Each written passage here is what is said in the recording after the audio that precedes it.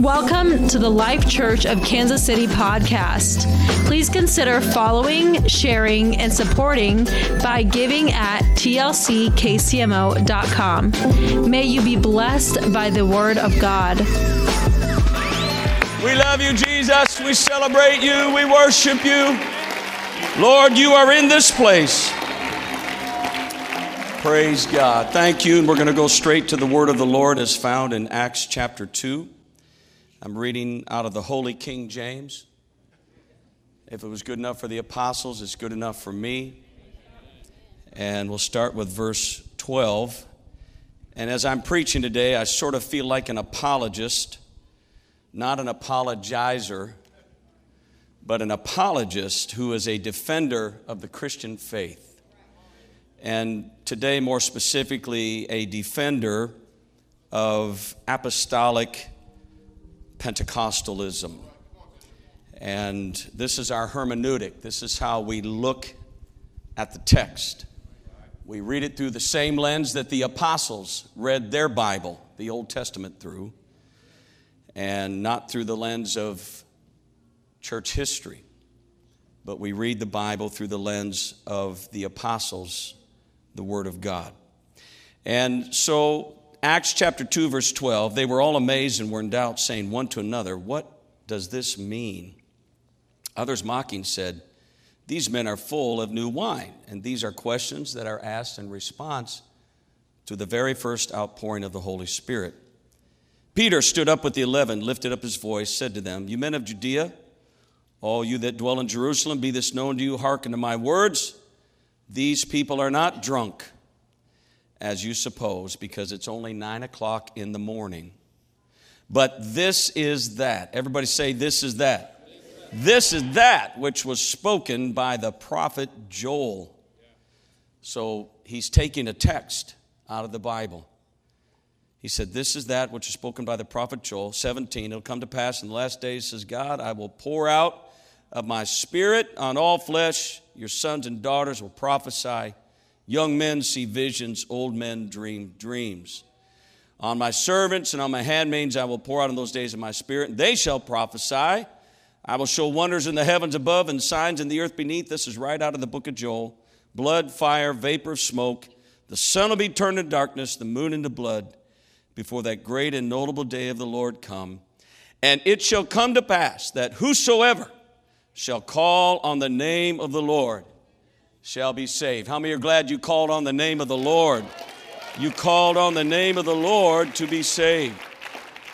Amen. So my subject today, for a few minutes, I would like to entitle, "This is That Church." This is that church. Amen. This is that church. And everybody's going to help me preach by saying amen at least one time. May be seated. Praise God. Amen. Paul said he was the chiefest of sinners. This is what my nephew Chris came up with today. You know, you got to talk about the elephant in the room, and I don't know if the Chiefs are won or lost yet, but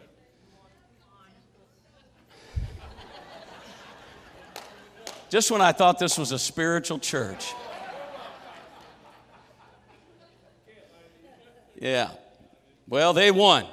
Sorry for those that if it's spoiled for you if you were DVRing it. That's what DVRs are for. Don't ever miss church for a game. You got a DVR. So I'm so proud that you're here today. And Paul said he was the chiefest of sinners. That's what Chris said. He gave me a scripture. The chiefest of sinners. But he said, we worship the King of Kings, the Lord of Lords, and the chief of all chiefs. Praise God. I thought that was pretty clever. So today I'm speaking for a few minutes on this subject. This is that church. And I want to ask you a question today. Do we need biblical scriptures for everything we believe about God and everything we do here at TLC? I would say if we want to please God, we'd better be in the book. If we're in the book, He's obligated to bless it.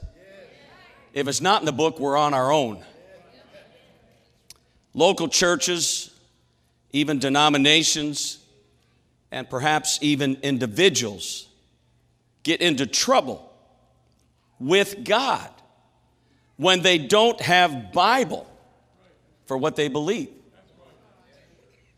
What they believe about their liturgy, their doctrine, their practices, how they live their lives. In fact, years ago, to show you how off kilter a church can become, there was a church in Kentucky. It's a true story. I read it in the paper, and that's how long ago this was. And they were doing a little fundraiser, so they were making chicken dinners, and they were selling them to the community, and they were so good that they asked them if they could do it again the next month, and they did it, and they did it the next month, and the next month. Finally, they started making chicken dinners during midweek services, and then before and after church on Sunday, and the fundraisers were so successful, they actually just went out of the church business and went into the chicken business, and it's called Church's Chicken, if you've never heard of it. No, that's the only part of the story that's not true. I just threw that in there. I couldn't resist. But it's true. They went out of business. They got lost somewhere and forsook the mission of the church. God said that His people would be destroyed for lack of knowledge. So what kind of knowledge is God talking about? Is He talking about scientific knowledge and, worldly knowledge? No, He's talking about God knowledge. He's talking about Word of God knowledge. And He's talking about biblical worldview knowledge. God said His people would be destroyed if they did not know who He was, what His purpose and what He's up to in the world, and why are we here. 2 Timothy 2:15 in the NLT says, work hard so you can present yourself to God and receive His approval. Somebody tried to tell me one time, God don't care about anything. Oh, really? Well, the Lord said, if you'll repent and do your first works, then I will receive you. So there is a way to please God. There is a way to reach for God. And Paul told his son in the gospel in 2 Timothy, he said, present yourself in such a way that you receive God's approval. Be a good worker, one who does not need to be ashamed, and who correctly explains the word of truth. So apparently in this admonition to his son in the gospel, Paul says, you want to correctly explain the word of truth, which means that there were contemporaries in the air Paul was breathing that were incorrectly interpreting and explaining the word of truth. And isn't it amazing that 2,000 years later, there's still some incorrect explaining and incorrect interpreting of the Word of God. You say, well, Bishop, are you setting yourself up to be the de facto interpreter of the Bible? Yes. No, I'm not. But we're looking at the Bible today. No man is infallible. But God is infallible. And His Word is infallible. And you are sitting in the midst of a congregation, we all are today. We believe the Bible to be the plenary, that means all of it, inspired, that means God-breathed, Word of God. From Genesis 1:1 to the maps. We believe all of it. We don't believe that Adam and Eve was a metaphor. It's like the sweet little old lady came to one church for 40 years, and she was walking out after a Sunday morning service, and all she had in her Bible was 2 pages. And her pastor noticed so many pages had been ripped out of the Bible. He said, ma'am, you've been coming to our church 40 years. You've only got 2 pages in your Bible. She said, oh, yeah. Well, every time I come in here and I hear you preach something, and then you say, well, that's not for us today. Well, I say, if it's not for us, I'm taking it out of my Bible. And I'm here to tell you, it's the whole truth and nothing but the truth. So help us, God. We got to preach the word or there's no life in it. We got to preach the word or there's no salvation in it. We got to preach the word or there's no power. There's no supernatural miracles unless we stand and preach the word. So while he was here on this earth, Jesus designated Simon Peter as the official spokesman for all of the apostles and the entire church. So when questions were asked on the day of Pentecost that we just considered in Acts chapter 2, you got to get the setting. There's 120 believers in the same room. They were all with one accord, one place. Sound from heaven came like a rushing mighty wind. Tongues of fire or flames of fire sat upon their heads, and they began to speak with tongues. This was the first time this had ever happened. They were speaking in languages that they did not know supernaturally, and this was a sign to them that they had been filled with the baptism of the Holy Spirit. And I want to pause right here and say that the baptism of the Holy Spirit is not just a Pentecostal thing. It's not just something for a denomination of people. Let me tell you something. In heaven, there are no denominations. In heaven, there are no labels. In heaven, there's just the children of God. And I'm telling you today, the baptism of the Holy Ghost is for everyone. Peter said, it's to you and your children and to all that are far off, even as many as the Lord our God shall call. And the baptism of the Holy Ghost is for everyone in this room here today. And if it's from God, why would you not want to receive it? Don't draw a circle around yourself and say, well, I'm not Pentecostal. I grew up in this denomination, this faith, and this persuasion, and this tradition. Can I tell you something? In my lifetime, I have lived long enough to see Baptists, good Baptist people filled with the baptism of the Holy Ghost. Some of them used to preach against it. Some of them used to teach against it. But now they're speaking with tongues, and God is stepping over barriers. He's climbing over walls. He's wanting everybody, every believer everywhere to be filled with the baptism of the Holy Ghost. Hallelujah. Praise God. So Peter is explaining what has happened, and he starts in the book, Joel chapter 2. And he takes a text out of the only Bible. They didn't have the New Testament yet. Just the Old Testament, and he's preaching right out of the book. Huh? When we come to the Life Church, we don't come for book reports.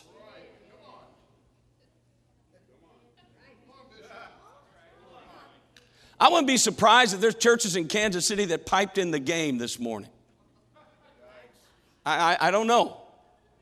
If you find one, text it to me. I'm calling up that pastor and giving him a hard time. You know what that is? That's an attraction model. Oh, come to church. We're going to watch the Chiefs. What? That's what we got cell phones for. iPhones. Just inform yourself. You know, if the game was still going on and somebody who usually doesn't say amen says, hallelujah. Somebody usually doesn't worship or lift a hand. If they start doing this, we know something else is going. I believe in talking about the elephant in the room. Everybody okay? Praise God. Peter preached the word. Peter explained something that had never happened. They had never seen it. They had never heard it. And by the way, can I just be an apologist today and say that when the Holy Ghost falls, you will see it and you will hear it. Peter said this. Jesus has shed forth this. He said this in Acts chapter 2. Read it for yourself. He has shed forth this. That means he poured this out, that you both see it and you hear it. Everybody say, see it, hear it. The Holy Ghost is not just a good feeling in your heart. The Holy Ghost is not just goosebumps running up and down your back. When you receive the baptism of the Holy Ghost, or you're watching somebody, how many's ever watched somebody receive the baptism of the Holy Ghost? You're going to see it. You're going to see it. It's going to come on them, and you're going to hear it. And I'll tell you what it's going to sound like. Jesus told Nicodemus in John chapter 3, he said, the wind blows where it wants to, verse 8, and you hear the sound of it. So is everyone that is born of the Spirit. Even Jesus himself gave a universal acknowledgement that everybody that is born of the Spirit, there will be a universal evidence. It's not some are going to, do this and some are going to do that and some are going to do the other thing. But he said, no, so is everyone that is born of the Spirit. The word sound there is the word phone, from which we get our word phonics. And Jesus was saying when the Holy Ghost comes, it's going to sound like words. It's going to sound like a heavenly language. And I'm telling you, that Spirit is still being poured out today. And it would not surprise me one bit if God would fill somebody today with the baptism of the Holy Ghost, and we'll hear it and we'll see it.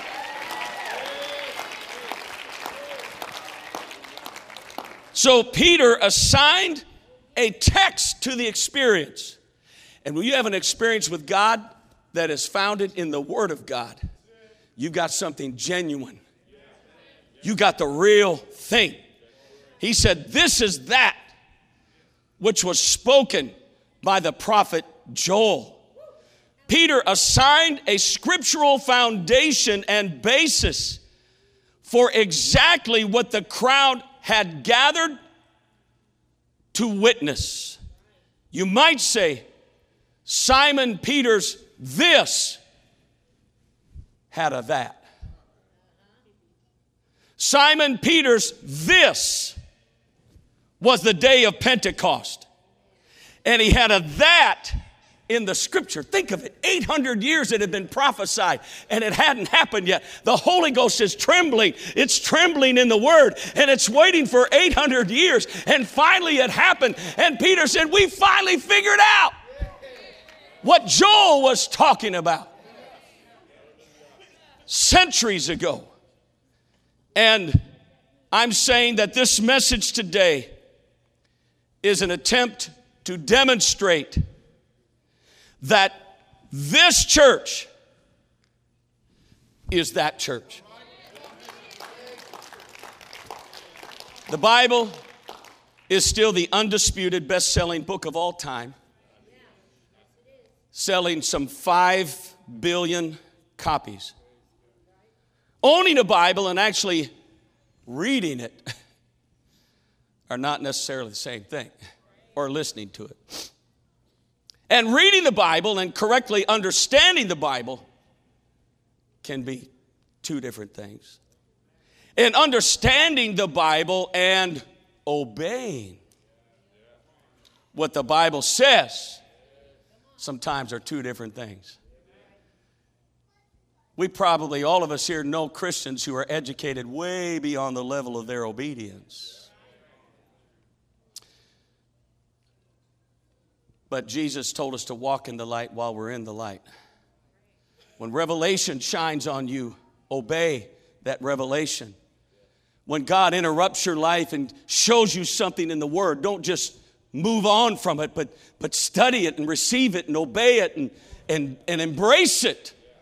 Add it to your life. The Bible said line upon line, precept upon precept, here and there a little.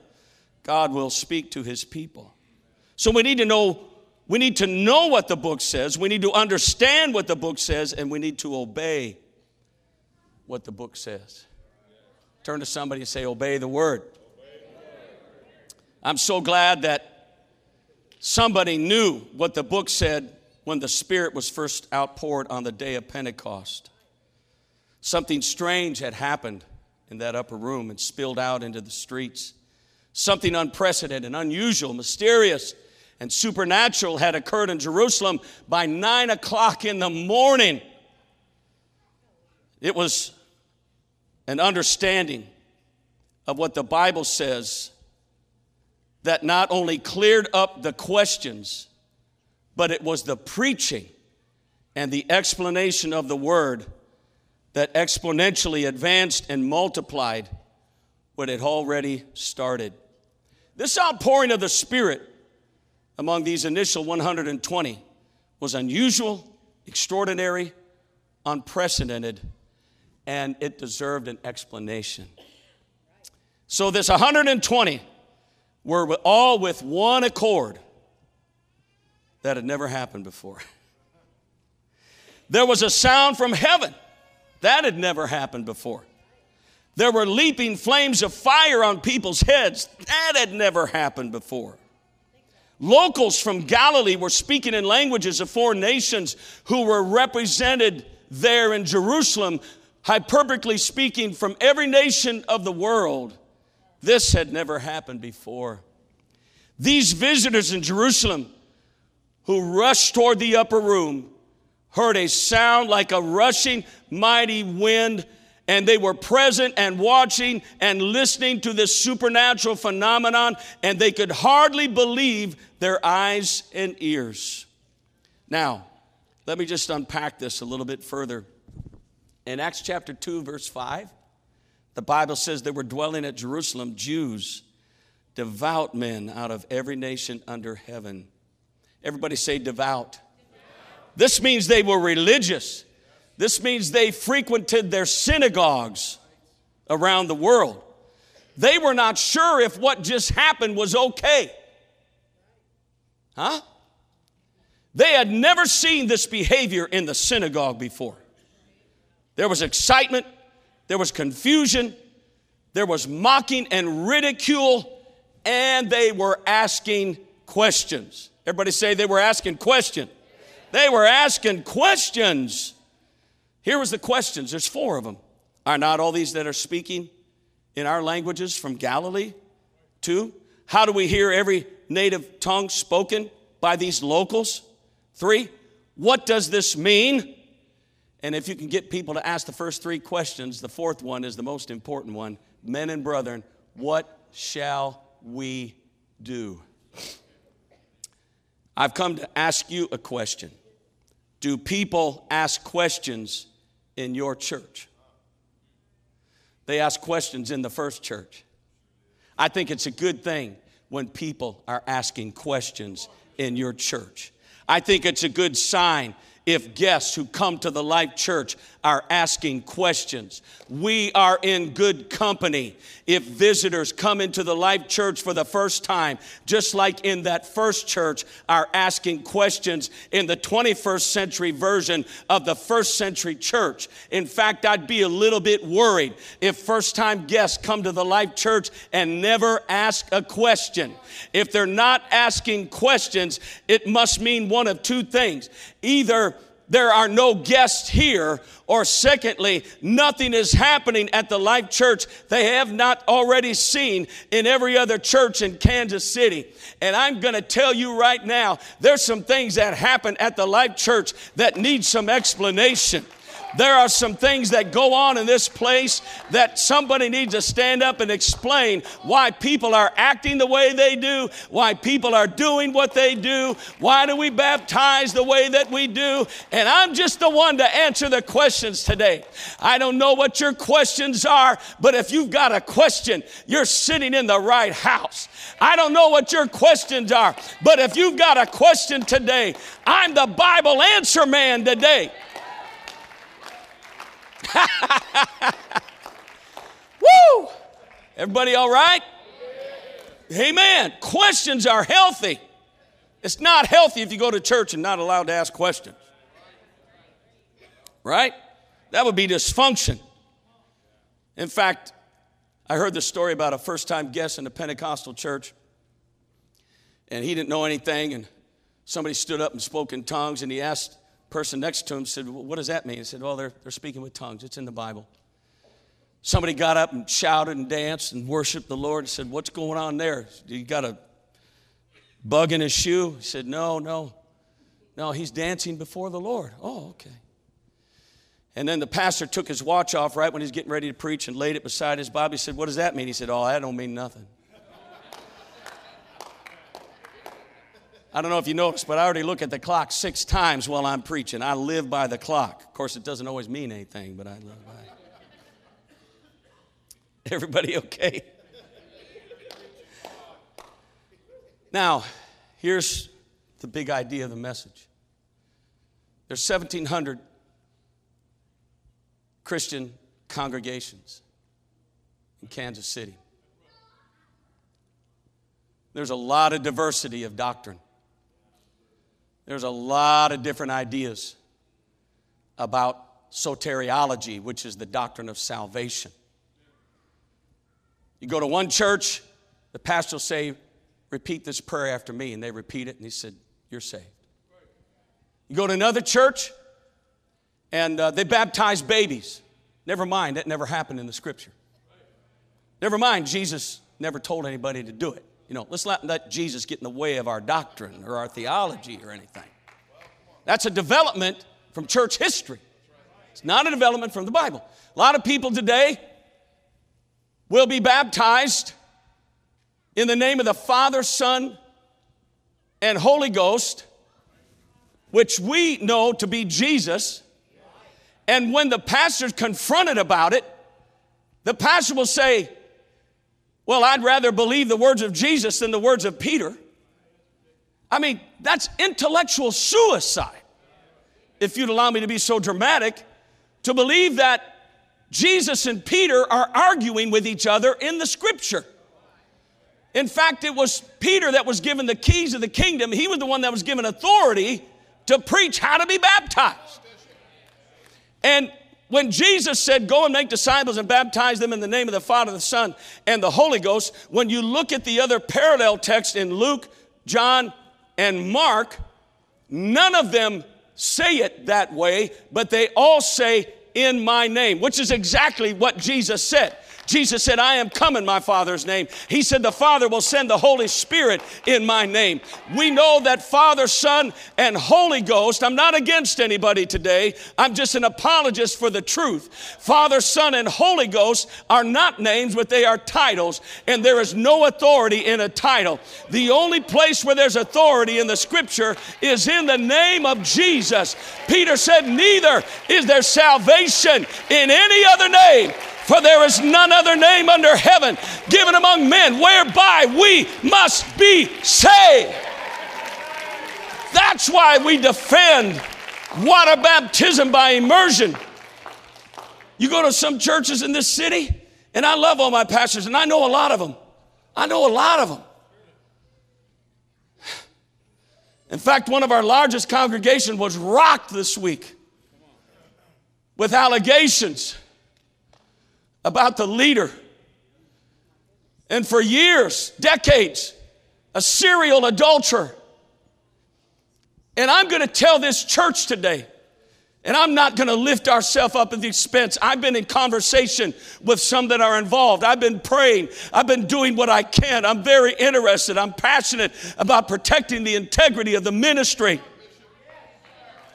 But this church was founded in 1955. There's never been one scandal. There's never been one allegation in the 4 and now 5 pastors that have served this church. Hallelujah. No man is infallible. No man is above sin. It can happen to anybody. But by the grace of God, it hasn't happened yet at this church because we stand for righteousness and we believe in the Word. If I don't have my relationship with my wife, I don't have anything. If I'm not in relationship with my family, I don't have anything.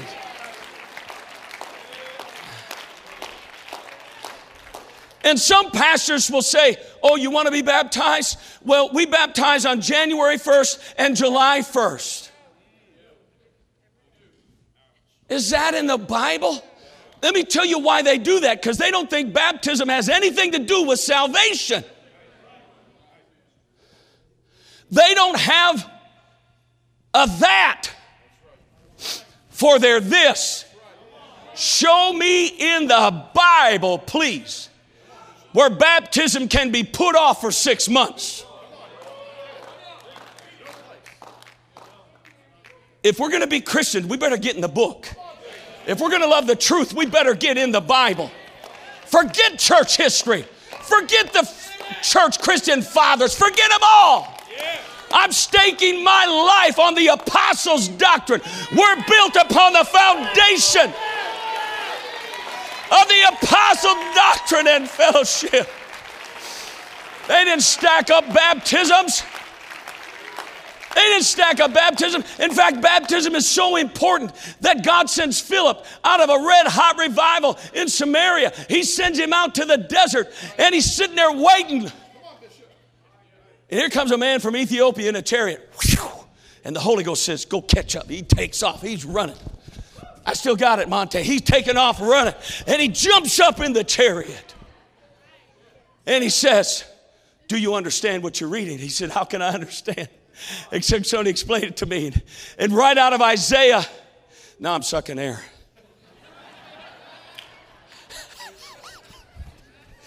Nah, I don't still got it. And he preaches Jesus.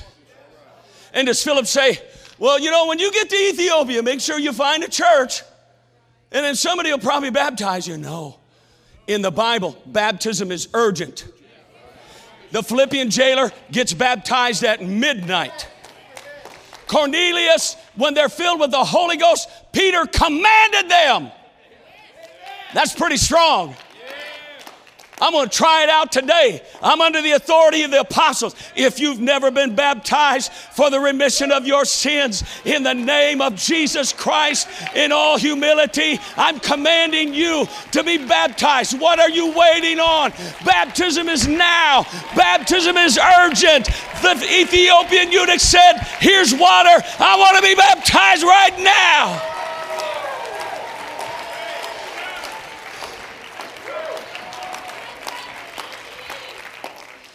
Am I in the book? Does our this have a that? Aren't we something? You may be seated. Hallelujah. Woo! Time out. I got to make one more point. Jesus said, after Peter's revelation, you are the Christ, the Son of the living God. This is Matthew 16, verse 18. Blessed art thou, Simon Bar-Jonah, for flesh and blood, and not revealed this unto you, but my Father which is in heaven, and thou art Peter. And on this rock, or the rock of this revelation of the mighty God in Christ, I will build my church. Sometimes I wonder if Jesus walked into any church in Kansas City, if he'd recognize it. Would he recognize the doctrine? Would he recognize the lifestyle? Nobody's preaching about holiness. We still are. Separation. Come out from among them and be separate, says the Lord, and touch not the unclean thing. We still believe in living sanctified, set-apart lives that please God. We don't believe that grace is a license to do whatever you want to do. Oh, we're sin about it. Grace did much more about it. Grace is not a license to sin, but it's the power to live above it.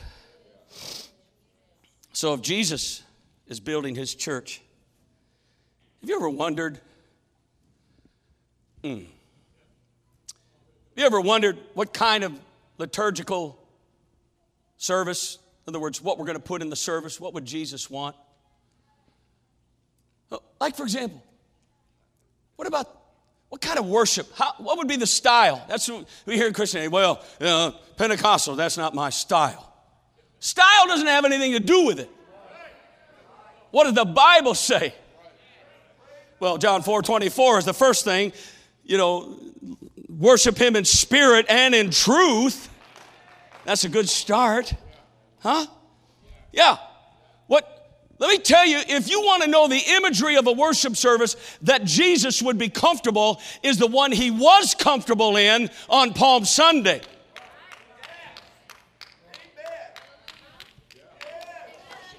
If I was holding a mic, I'd drop it right there.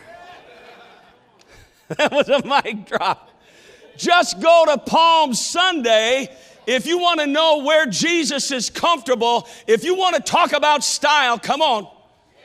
What happened on Palm Sunday? What's going on? Come on, get your palm branches out. Come on, Palm Sunday isn't just once a year at the Life Church. This is what was happening. And Jesus didn't say, oh, stifle yourself. Oh, put your hands down. No, they lifted up their hands. I'm tired of defending Pentecostal worship. It's not Pentecostal. It's in the book. This has a that. People act crazy at Chiefs games and they think we're nuts.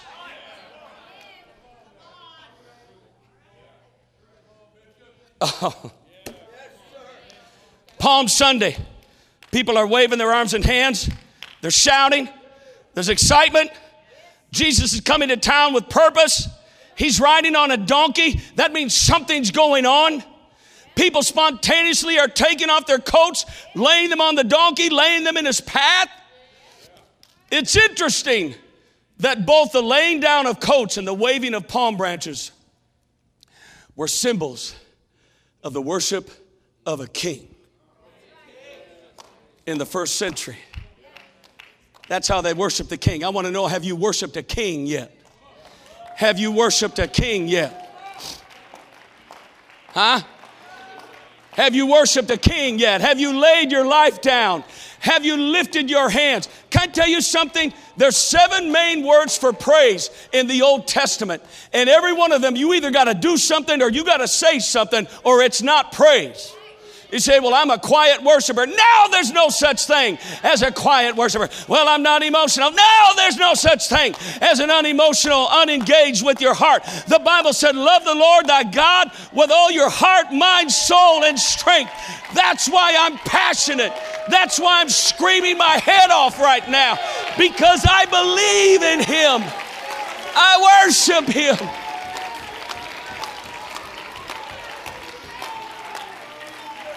This has a that.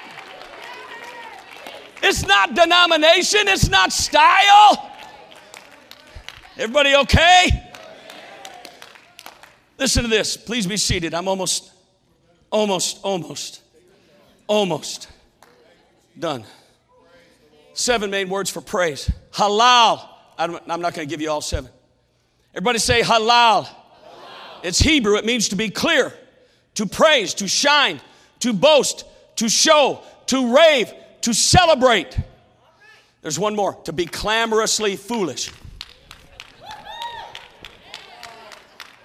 You ever have one of those get on you?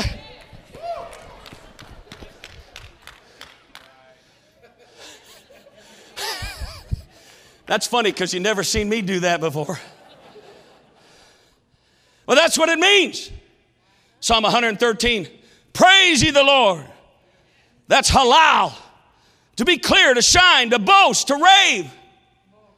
Psalm 151, praise ye the Lord, praise God in his sanctuary, praise him in the firmament of his power. Somebody give him some halal right now. Halal. Make your boast. Make your boast. Our this has a that. Go ahead, it's in the Bible. Go ahead, it's okay.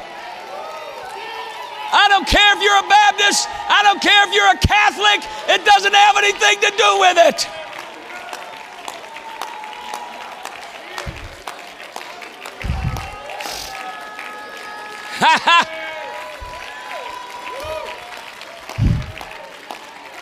Listen to this one. We can all stand. I'm give you hope. I'm almost done. Listen to this one. Yada. Everybody say yada. It means to extend the hand, to throw out the hand, to lift the hands, So let me tell you something. This is not yada. This is like hold the baby.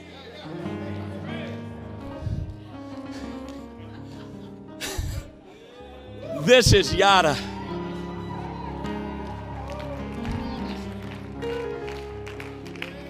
You know, Revelation 11:1, the Lord said, measure the worshipers.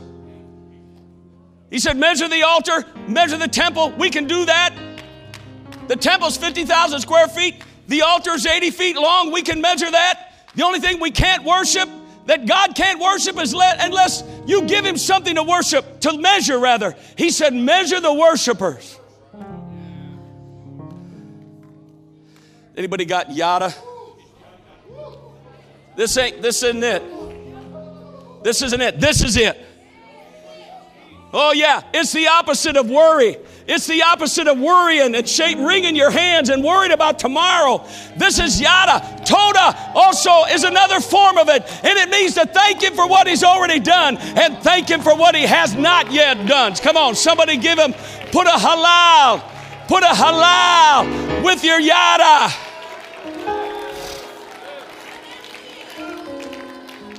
One more.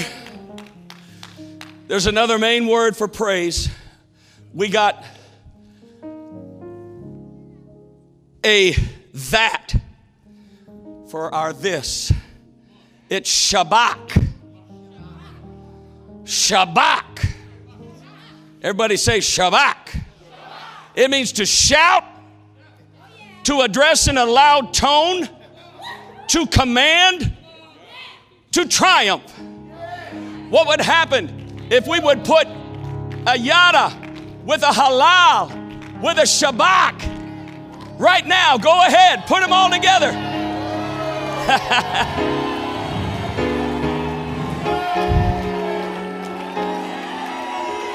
Shout! Shout! Shout! Walls come down. Demons run. Sicknesses leave. Go ahead. Be a biblical worshiper. Be a biblical worshiper. This isn't Pentecost. This isn't Baptist. It's Bible. Shout.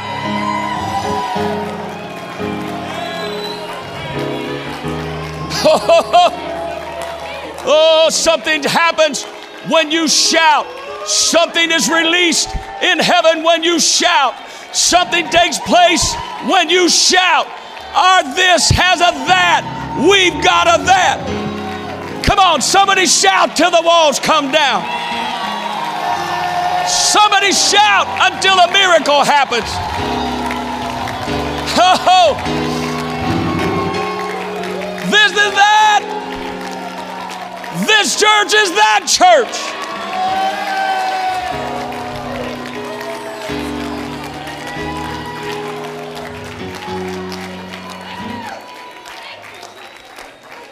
I don't know what we're getting ready to do, but I need the praise team up here.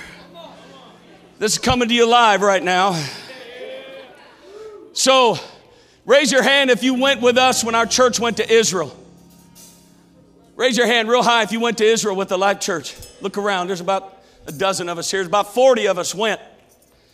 And our guide's name is Erez. Erez is Jewish, from the land of Israel. His parents, I got to be in their home. They live in Nazareth. And of course, our minds are on Israel right now. The battle that they're fighting. I prayed this morning. I said, God, we need you to step in like you did for Abraham, Isaac, Jacob, David, Gideon. We need you to step in, Lord, and fight for them. I want the battle. I want the battle. Listen, I'm on the Lord's side. I'm on the Lord's side. I know what the book says. I'm not going to apologize for supporting Israel. Not because I believe in everything, but I know what the book says. And they are the apple of God's eye. And I prayed for them this morning. And Erez,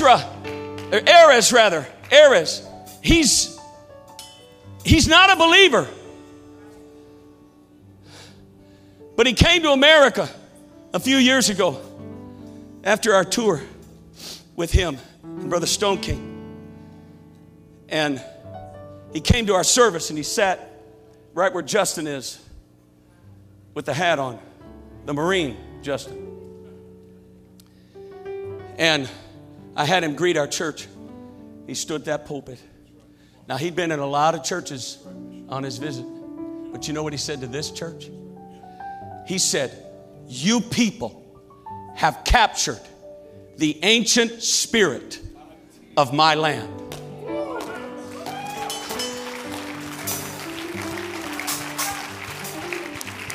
I want to worship like Abraham, Isaac, and Jacob. I want to worship like Peter, James, John, Andrew, Philip, Thomas, Bartholomew, Matthew, James the son of Alphaeus, Simon Zelotes, and Judas the brother of James and Matthias. I want to worship like the believers in Romans, in 1 Corinthians, in Galatians, in Ephesians, in Philippians, and Colossians. That's my church. Those are my people. I don't know where we're going, but you are the sweet psalmist, Brother Larmy. You are the sweet psalmist of the Life Church. And I pray this, he's got the spirit of David. We don't have to sing that, but go back to that first one you did today. That's great. We don't need to do anything new, whatever you're feeling. But we're just, listen, God's going to fight for somebody right now. When the people of God lifted their hands and worshiped, God fought for them. He defended them.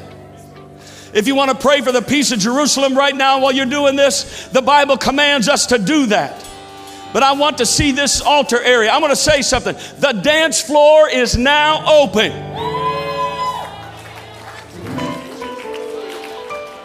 The dance floor is now open. The worship center is now open. Somebody give him some Shabbat. Give him some Yada. That's the spirit of David.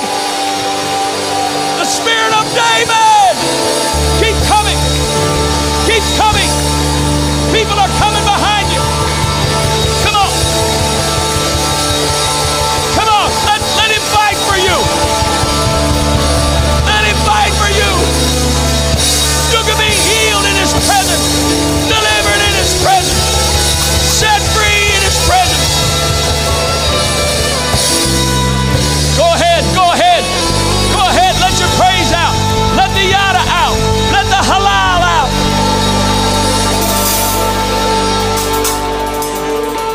Hallelujah. Go ahead. Don't wait for them. Don't wait for them. Just go ahead. It's time for somebody to act clamorously foolish. That's it, Aubrey. That's it. I'm living in the light now. I'm living in the light now. I'm living in the light now. I'm living in the light now. I'm living in the light now. I'm living in the light now. Thank you for listening to this message. For more content, follow us on Facebook, Instagram, and YouTube at The Life Church KC. Reference the episode notes for more details.